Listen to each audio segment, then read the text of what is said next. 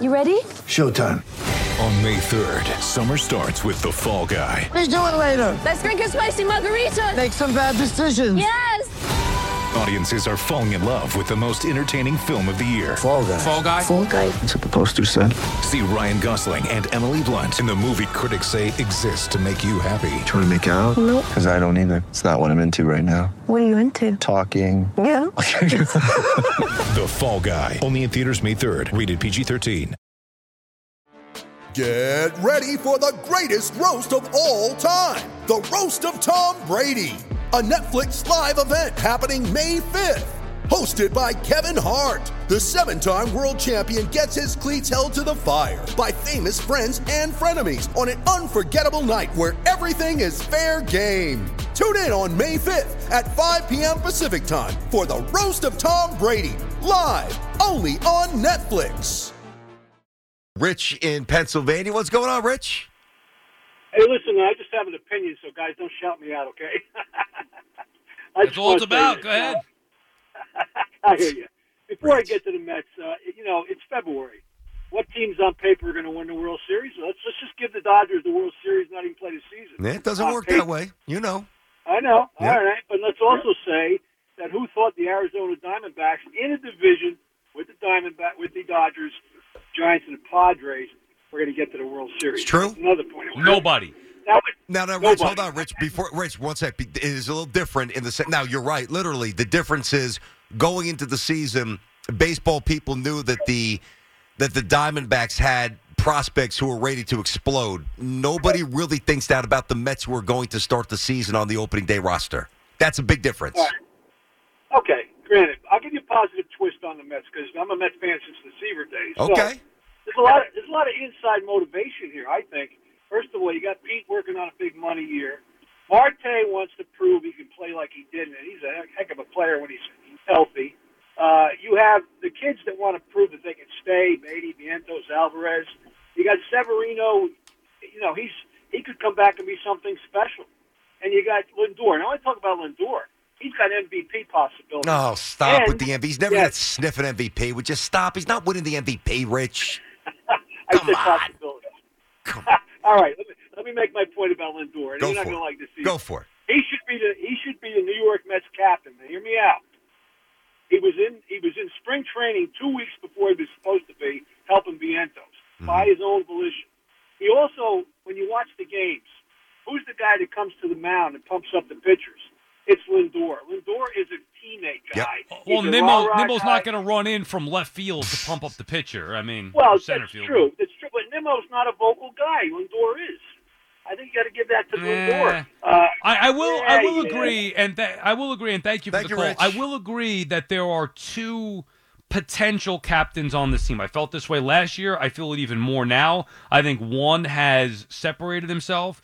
It's Nimmo and Lindor. If you go back to the pre-All-Star break conversation last year that Nimmo was having about Lindor was having about Nimmo, I saw two leaders there. And I do think Lindor is the better player of the two. It's unquestioned.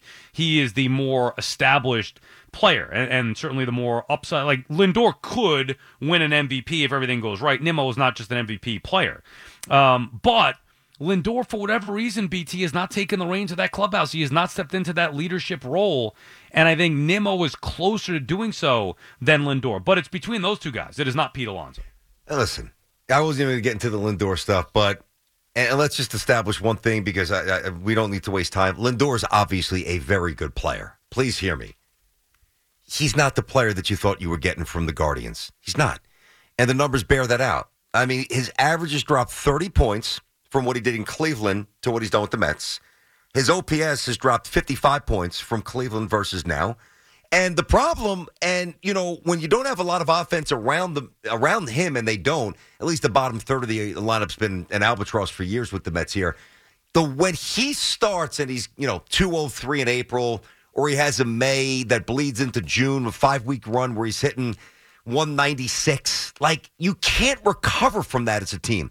And one of my biggest gripes with Lindor first was his attitude, but he fixed that right away with the with the Javi Baez stuff. And I think he's a great guy. And I do think he projects more of a leadership stuff, at least stuff that the guys will resonate, that will resonate with the team more so than Nimmo. I look at Brandon, I look at Brandon Nimmo, who I also respect.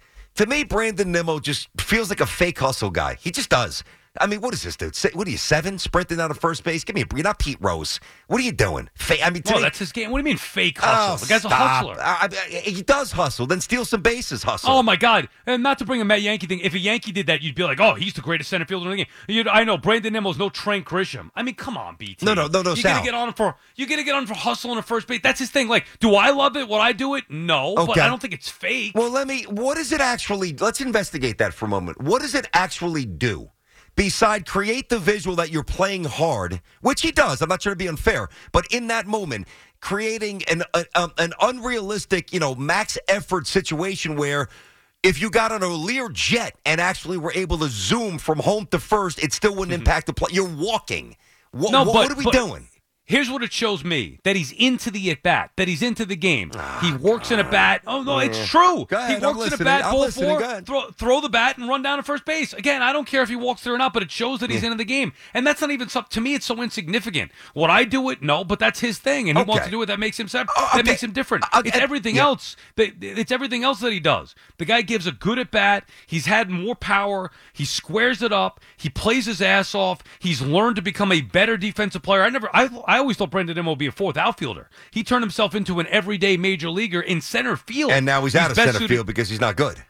Well, he's best suited for left field. Because he's not good in center, because his arm rate... He's a corner outfielder. Okay, I got you. We agree on that. Listen, I wouldn't have even brought up the fake hustle stuff. The only reason I bring it up is because I disagree. I think that Lindor is the player that everybody goes to. Now, maybe not everybody, but that is the guy. When I look in the dugout, and I watch the Mets every night, who do I see communicating with the young hitters about the previous at-bat? It ain't Pete, that's for sure. It ain't Nimmo. It's your shortstop.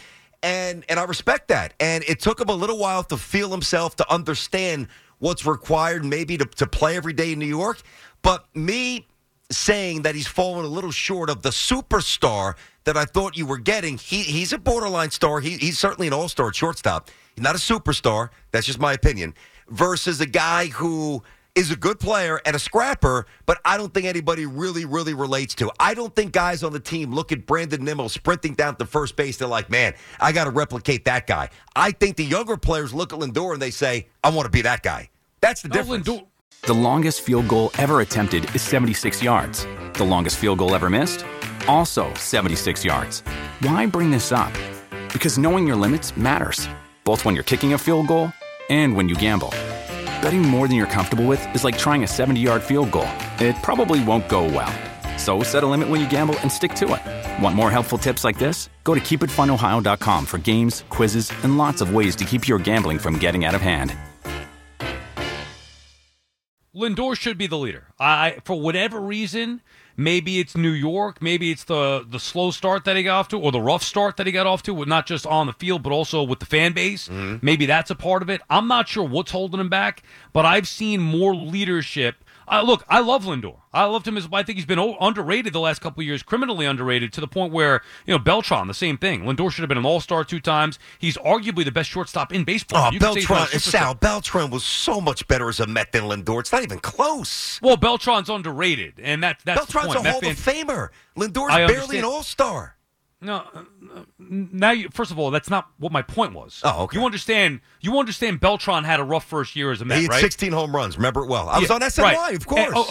Okay. So Lindor also did. You also understand that the Met fan never warmed up to Beltran for whatever reason and underappreciated him. Well, that's right? their fault. That ain't my problem. That's not understanding who a superstar is when he's on your TV screen every single night.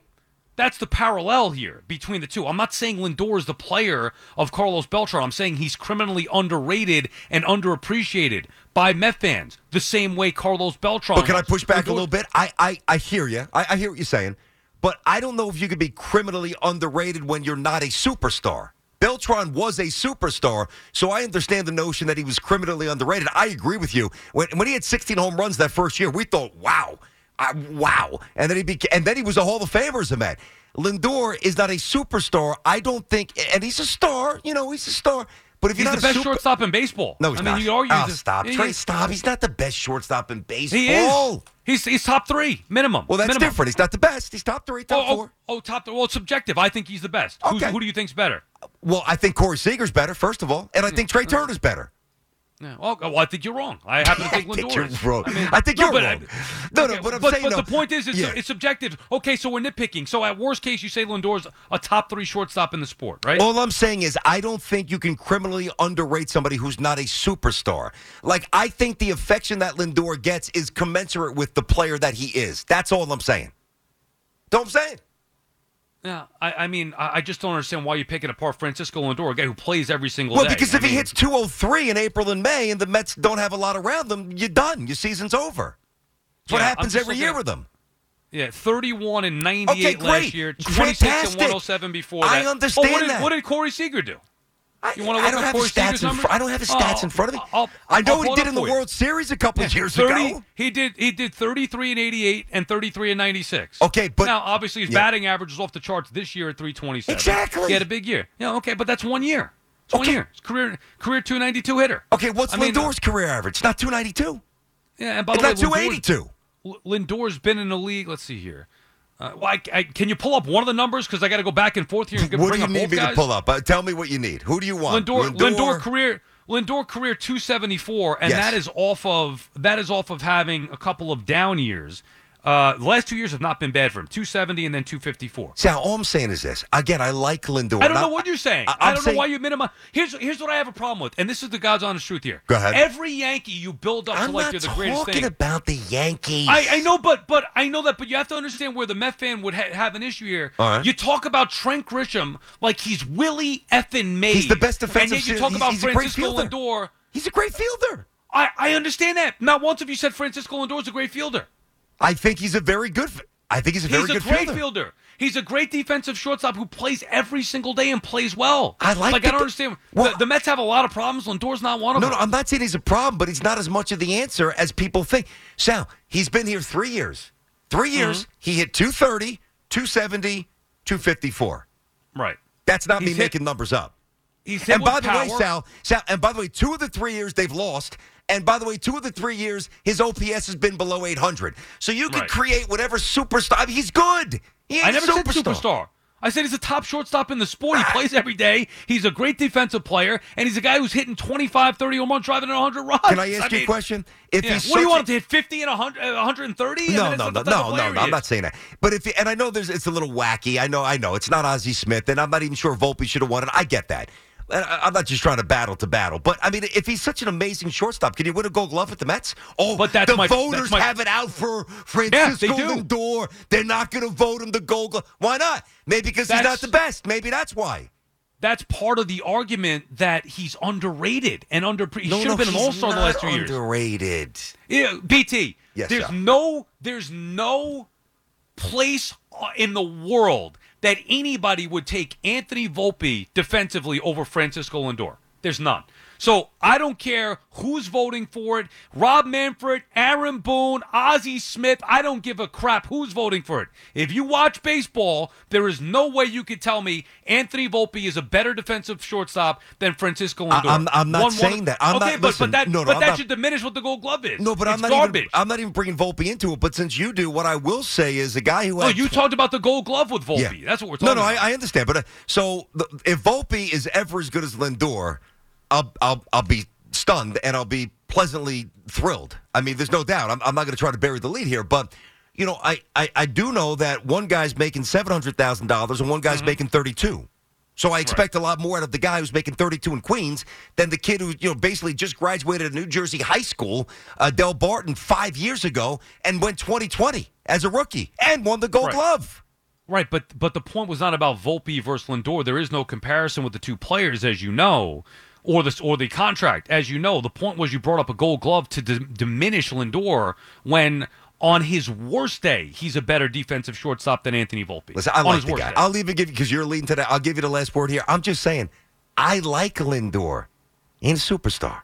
That's all I'm saying. But I agree with that. That's okay. Okay. Well, there we go. I mean, I agree with that. What were we doing the last 7 minutes there? Well, I mean, I think we're nitpicking at certain things here. That's what we do with the Yankees and the Mets. That's what makes it fun. It's all good. All right,